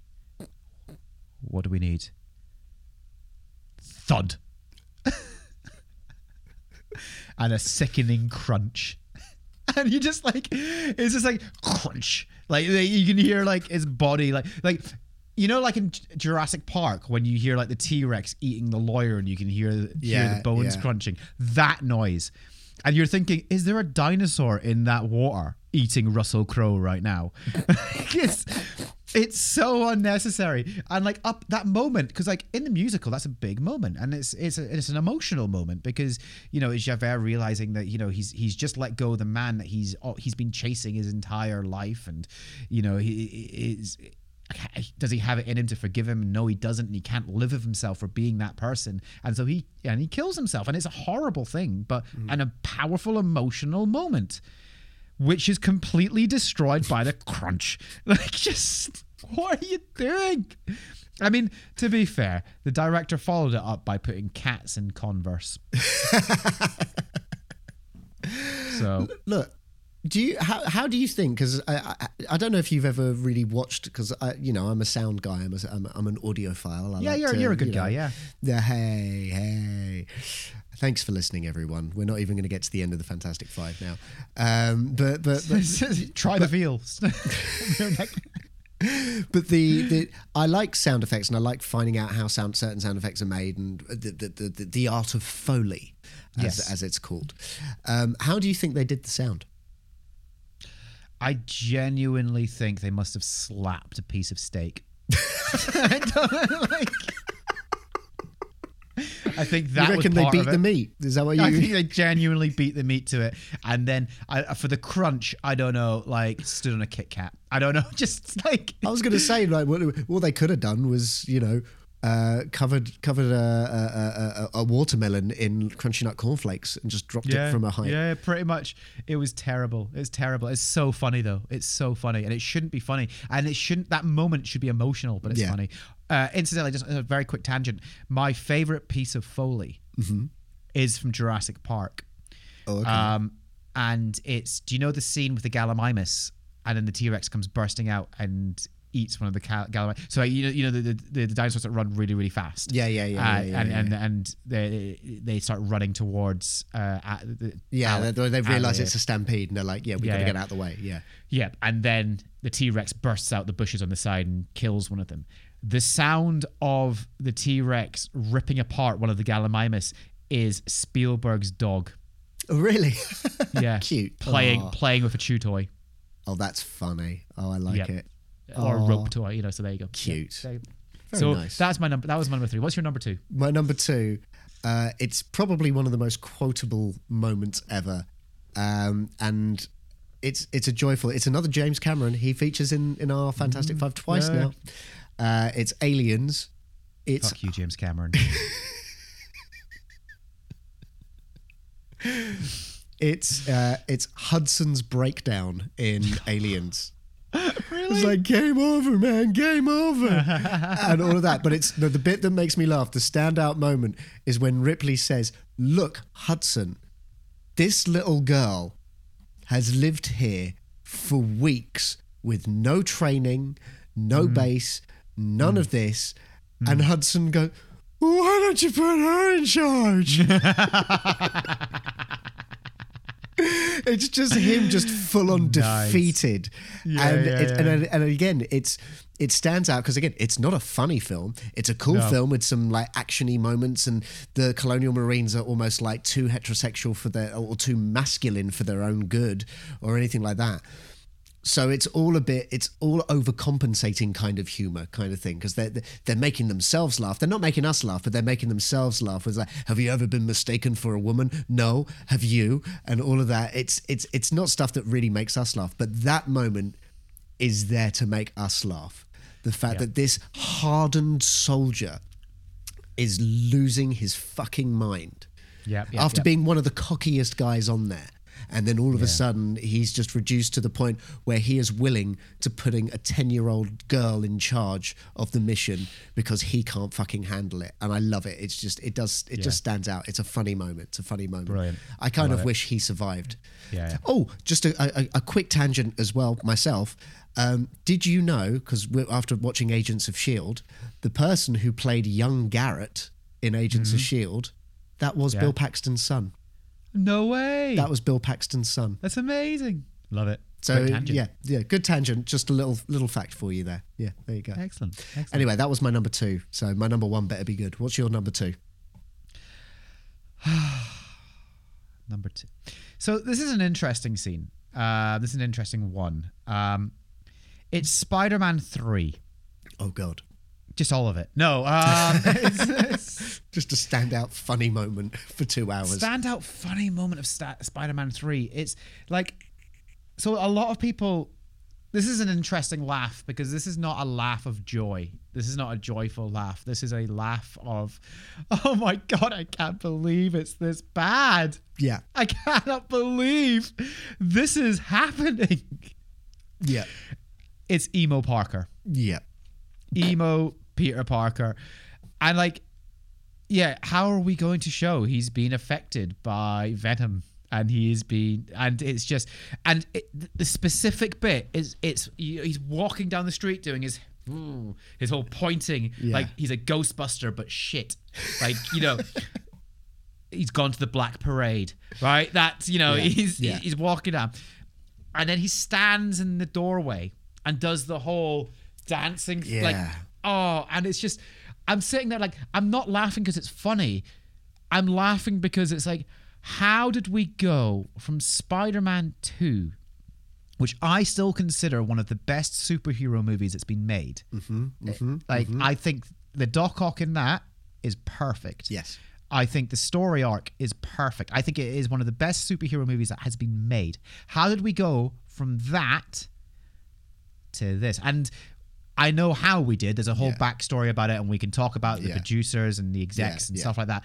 But as a person watching this in the cinema, I burst out laughing, not because it was funny, but because it was like it was a laugh of how the fuck did we get here? So there you go. That's my standout funny moment, but funny in sort of a terrible way. Oh no, but it is. You should watch the How It Should Have Ended of Spider-Man 3. It's very it should have ended after Spider-Man 2. That's how it should have ended. It's very good though. It's very good, and it's true. It's true. What's your number 1? So my number one. Now this is definitely for a film that has so many intentionally funny bits. I'm still on the fence on whether this was intentionally funny. Okay. Paul Verhoeven, right, is a filmmaker who is very good at finding the funny in terrible moments, I will say. Oh my God, yeah. I mean, watch Starship Troopers. Yeah. I'm talking about RoboCop. Oh. And I'm talking about a character called Emil. Uh-huh. Emil is the character who gets covered in toxic waste and starts to melt. Oh my God, yes. I mean, it is one of the funniest deaths I think I have ever seen. Even down to, what's his name? Is it Ray Wise? I think I've got this name wrong, but Ray Wise, when he sees him, when he comes on, he's like, help me. And the face Ray Wise pulls, it's absolutely hilarious. And you just think, I mean, the guy's an arsehole. The character is an absolute arsehole who deserves to die. But it's just the fact that he ends up covered in this stuff. He's melting. Like, you see the bones of his fingers and the skin like hanging off. It's just, you see bits of his rib cage, and it's just awful and gross, and you shouldn't find it funny, but it's hilarious. And then he gets hit by a car and just bursts. He just bursts.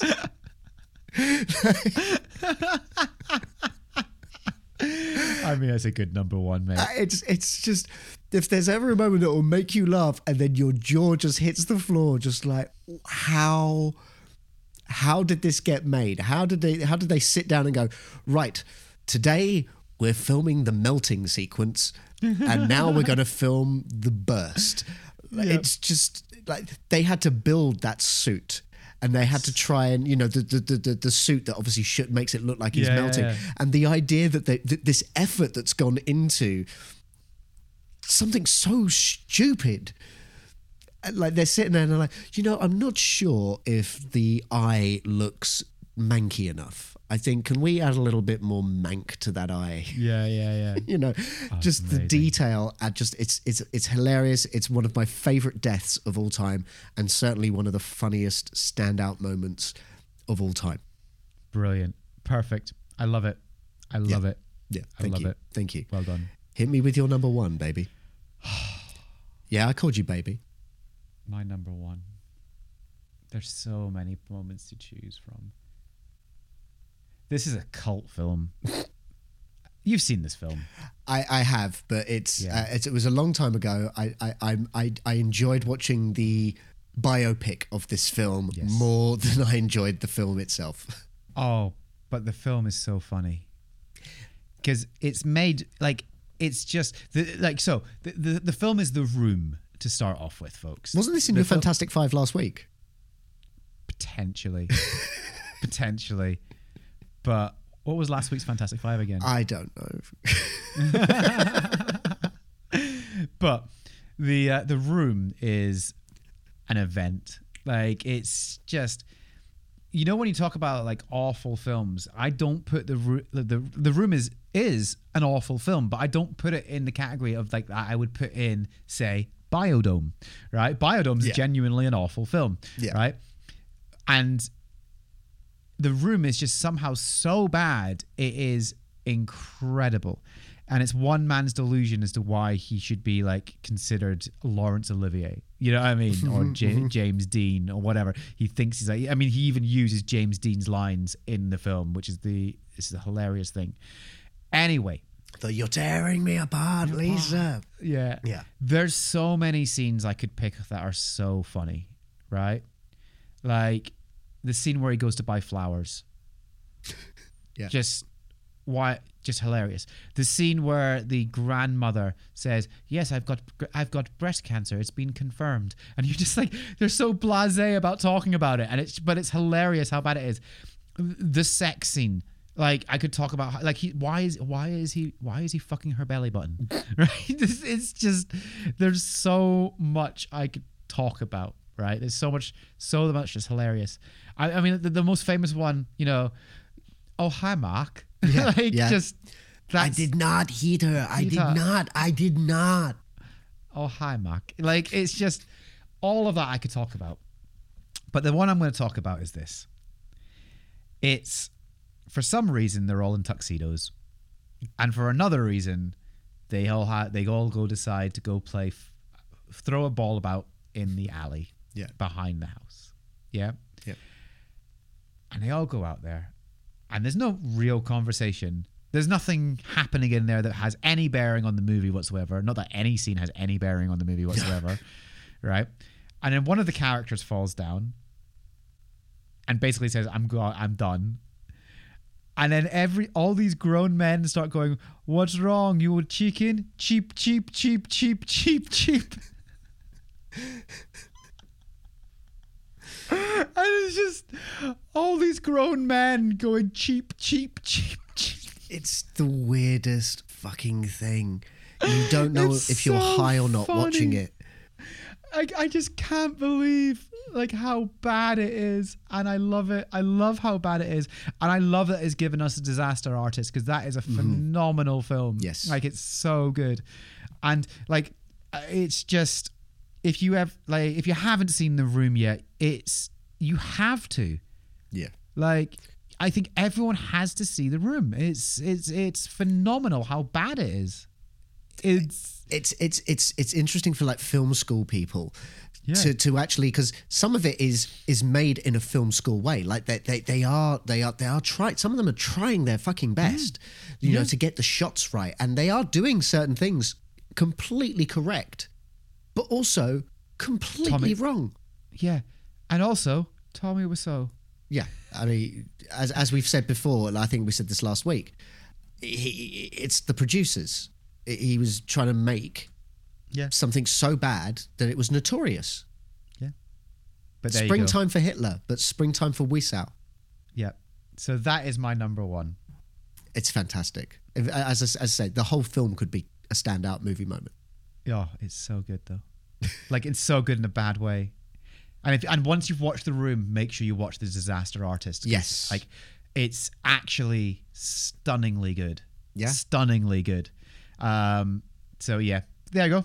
Good Fantastic Five. Very good Fantastic Five. I'm happy with that. When your brain is in a twist, cause you've got to make a list of the best things of all time, or the worst things we can find. It's a fair and fabulous, phenomenal, Fantastic Five. What a week, buddy. What a week indeed. But it's been fun. It's been fun. We've had some laughs. We got you know some what's gonna be really serious weird? Conversation out as well. If we watch, like, Snowpiercer next week and we both hate it and we decide not to talk about it, we're only going to talk about WandaVision. True. I this is, I mean, that's it. I've got to say, this is one of the reasons why I brought out. I was like, I watched the Mortal Kombat trailer. You know. We'll be fine. We'll be fine. You'll be fine. Do you know what? I'm sure Snowpiercer will improve. Part of me doesn't care if it does or not, because as you said, I'll watch it till the end of this season, and depending on what it's setting up for season 3, that will determine whether I watch it or not. But I have reached a point where I don't care if I actually watch next week or not. So, well, on that bombshell, we hope you've enjoyed this podcast more than we've enjoyed Snowpiercer. That's the end. That's the end. Thank you very much for listening, folks. I say, I hope you enjoyed it. As always, if you haven't already, make sure you hit subscribe on whatever platform you're listening to. Leave a review for us. Reviews help us climb the rankings and get more people listening in to the podcast. And one more thing you can do is tell your friends and family about this podcast. If you've enjoyed it, let them know you're listening to it and let them know that they can listen to it too. How could they let them know, Matt? They can let them know by sharing the link on Facebook. They can share it on Twitter. They can put it in the link in their bio in Instagram, because that is the only way you can share a link on Instagram unless you have 10,000 followers. So that's absolutely true, by the way. You can't share a link in your stories unless you have 10,000 followers. Fuck you, Instagram. Anyway, another thing you can do, you can follow me and Rick on Twitch if you want to throw some suggestions at us. You can talk to us in the chat there, but definitely another more effective way is to subscribe to our Patreon. Subscribe to the Patreon. That will give you access to the Discord. You can throw suggestions for Fantastic Five in there. You can throw suggestions on topics. If there's something that you would like us to talk about and you want to get our opinion on it, join the Patreon, join the Discord, and that way you can bend our ear there. You can get our attention there. That is how you can find us. And with all of those things, the Facebook, the Twitters, the Twitches, the Instagrams, the Patreons, and all of that stuff, just Google the Geekatorium. I don't think there's anything else that is going to come up on that search. And if there is, do you know what? Oh, I think I told you about this. How brilliant was it in Disenchantment when there was actually something called the Geekatorium? And I think Matt Groening listens to us. Absolutely. 100% does. Please. Matt Groening, if you're listening, do you want to come and be on the show? Give us a show. No, give us a show. Give us a show, for crying out loud. I don't mind if I'm a yellow character, a green character. I could be any character. I could be in The Simpsons, Disenchantment, or Futurama. Listen, mate. Yes. As the Asian co-host here. No, not that kind of yellow. Fuck. Thank you so much for listening, folks. We'll be back next week. Bye. Bye.